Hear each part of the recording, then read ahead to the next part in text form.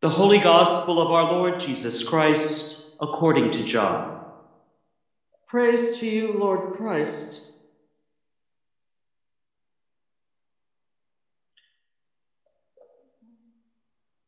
Jesus said, I am the Good Shepherd.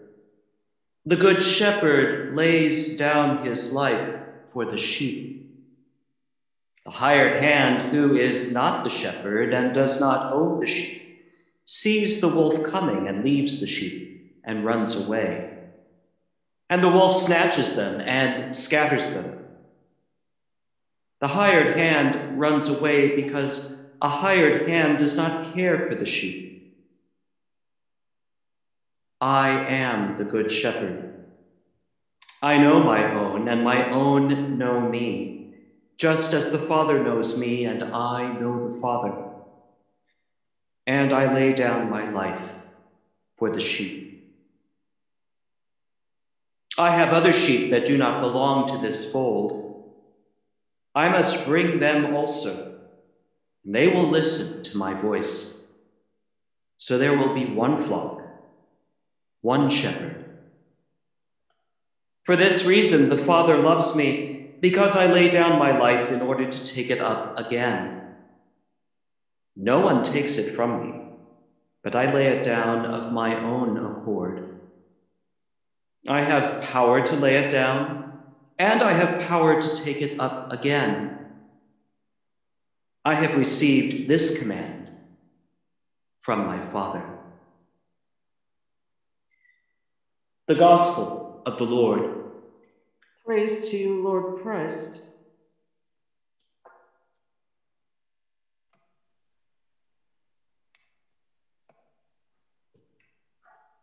Before I speak about the Good Shepherd, I wanted to share very briefly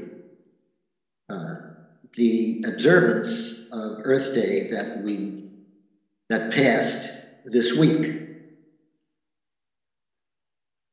And I didn't want to let it go without making at least a little comment, because I think it's extremely important.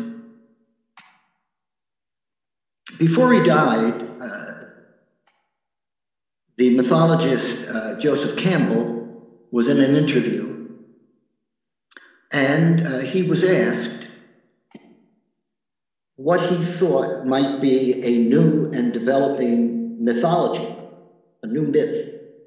Now, the Judeo-Christian myth has certainly ruled here in the West for, I would say, at least 2 or 3 millennia. And usually, over that period of time, myths have a way of developing.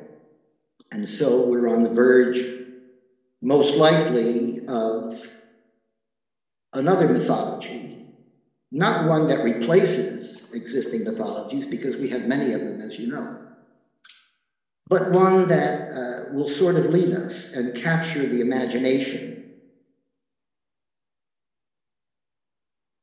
And Joseph Campbell said that he thought that it somehow would be connected with the planet. That he said all indications are that whatever the specifics are, the overall would be a planetary myth, but a myth centered around the concept of the planet. And he used an example of a symbol that he thought might be the beginning of revealing this. And he said when the Apollo 11 astronauts had taken that photo from the moon of the Earth rising above the horizon, the Earthrise, as it were, very famous, as you know, very famous photo. That image, he feels, has been implanted in the unconscious of humanity and is very much the beginning of symbolizing the significance of understanding our planet. When seen from afar, the planet is a single entity, a unified entity. There are no geographical borders, and so on. It symbolizes the transformation of divisions into simple diversity. It symbolizes cooperation over conflict and the amazing synergies of collaboration. And these are the great themes that should further develop as we move forward. Now, the uniqueness of the Judeo-Christian myth that we've been living for millennia is that these values lie at its very heart. And so the Judeo-Christian myth should actually embrace the planetization of our outlook. And those Christians and those Jews and so on, and anybody else who is part of the Judeo-Christian mythology, if they can be true to these values, which are at their heart, then they will live on. Sadly, and let me conclude with this, many Christian groups do not honor these fundamental values that are embodied in our appreciation of the planet. And so they are slowly and surely becoming nothing more than cults. And so the survival of the power of the Judeo-Christian myth will lie in a rediscovery of the very values that we are beginning to understand by way of our planet. And so I'm very bullish on our mythology, but I am saddened by the fact that many among us, many groups among us, may not be there. So let us keep these things in mind, and we can share more about this as we go forward. But I just wanted to make a comment, since Earth Day really is a very significant passage. Now, of course, the themes today with the Psalm and the Gospel, the Lord is my shepherd. About a year ago, I was called by an old friend who asked me if I would have coffee with her. And I did so, and I was wondering what was on her mind. And I found out that, and I wasn't aware of the fact that years before she had a serious bout of cancer. And she had gone through the traditional chemotherapy and so on. And eventually the cancer went into remission. And for many years, she was clear, of the cancer. But apparently the reason why she wanted to meet with me was because she wanted to let me know that it has reappeared. And it reappeared in a fashion that was going to deteriorate very quickly as far as herself, her body, and so on, that she was on her way out. And she literally only had a few months to survive. She decided with her doctor that her situation was such that the option of chemotherapy was really not appropriate. And so she made arrangements to eventually have a hospice at home situation, and she began to plan with that.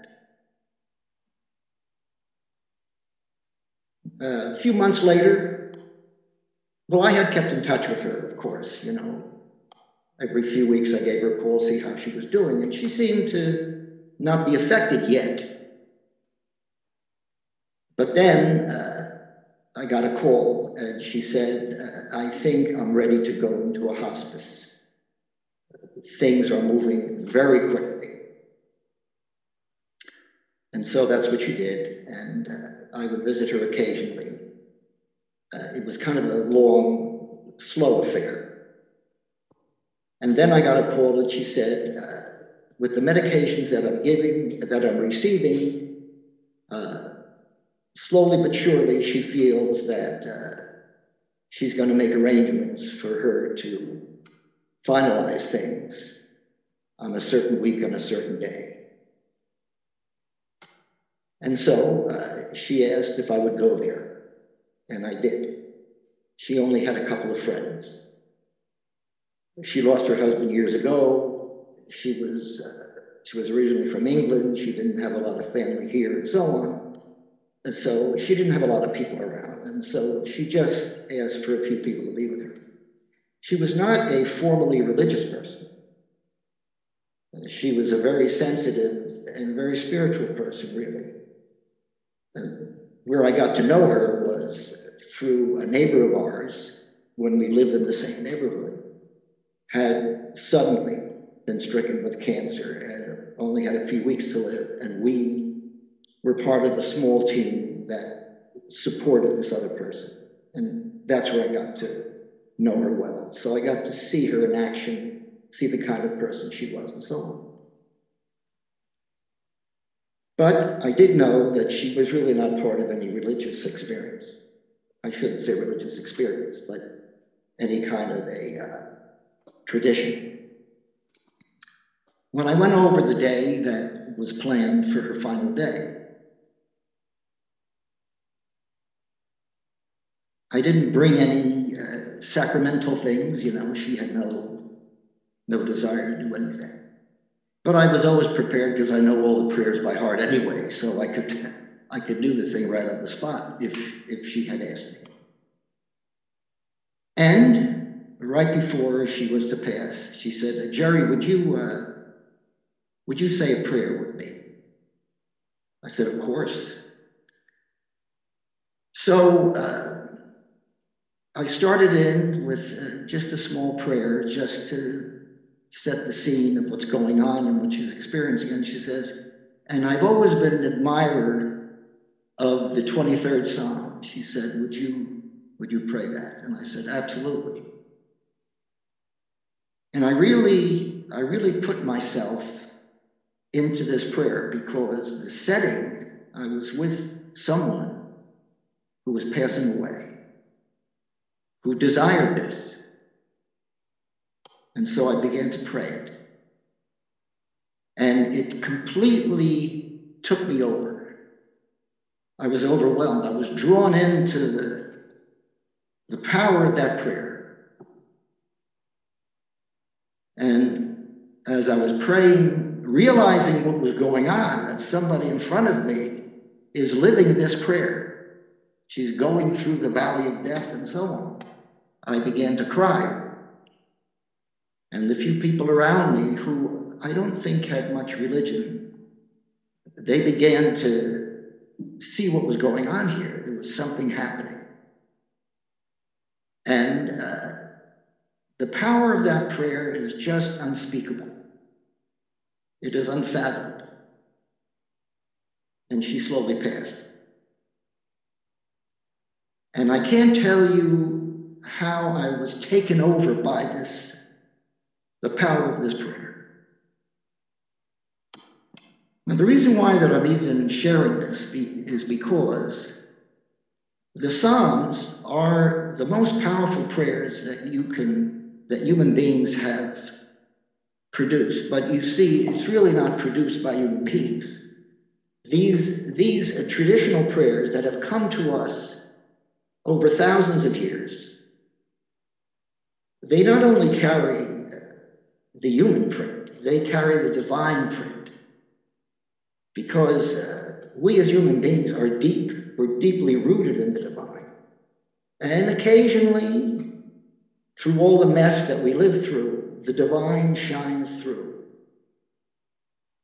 And so prayers, like the 23rd Psalm, are not just a production of a human being. They carry the very grace of God with them.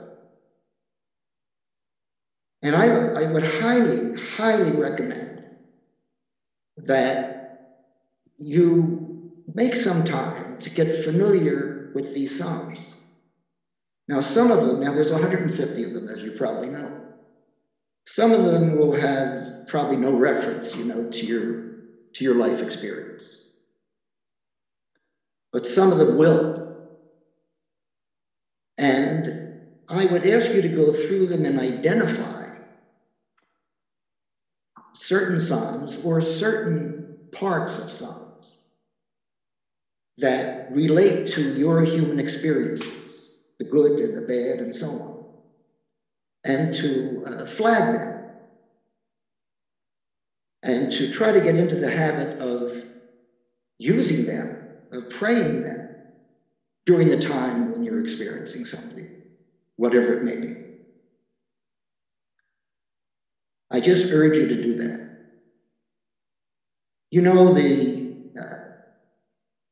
The experience of spirituality, of the divine, is something that is like a field. And when I say a field, I'm thinking of like a scientific field, like a magnetic field. It's, an electrical field. And a gravitational field. You see, we live in these fields, or we can in certain instances. We find ourselves in the midst of a field of something.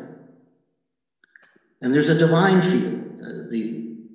The late Pierre Teilhard de Chardin, his book on spirituality is called The Divine Milieu, French. A milieu is a field. It's an atmosphere. It's an environment. It's something that envelops you. And I urge you to experience this kind of an envelopment in the divine. And I firmly believe that the Psalms will be one. Of course, there's many ways to do this. I'm only using one of them. But the one that is handiest, in my opinion, and from my experience over the years, is things that have been classic, celebrated, have proven the test of time, because I think they're anchored in the divine. So I just urge you to do that and pray the 23rd Psalm all the time.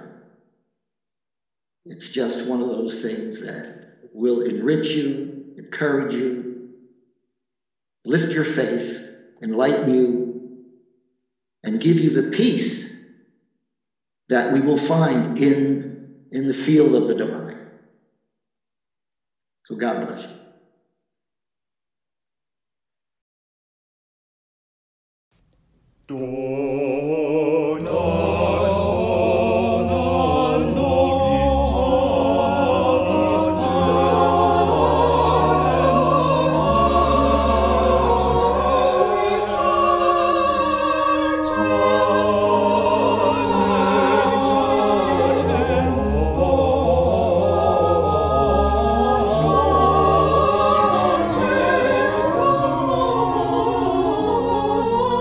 Thank you for listening to this sermon podcast from the Episcopal Church of Our Savior, Mill Valley, California.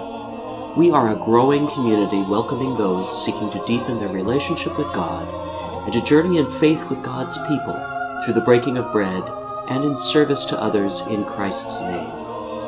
You may reach us by phone at 415-388-1907, search for us online, or visit our website at OurSaviorMillValley.org. We wish you God's peace. We hope to greet you in person very soon.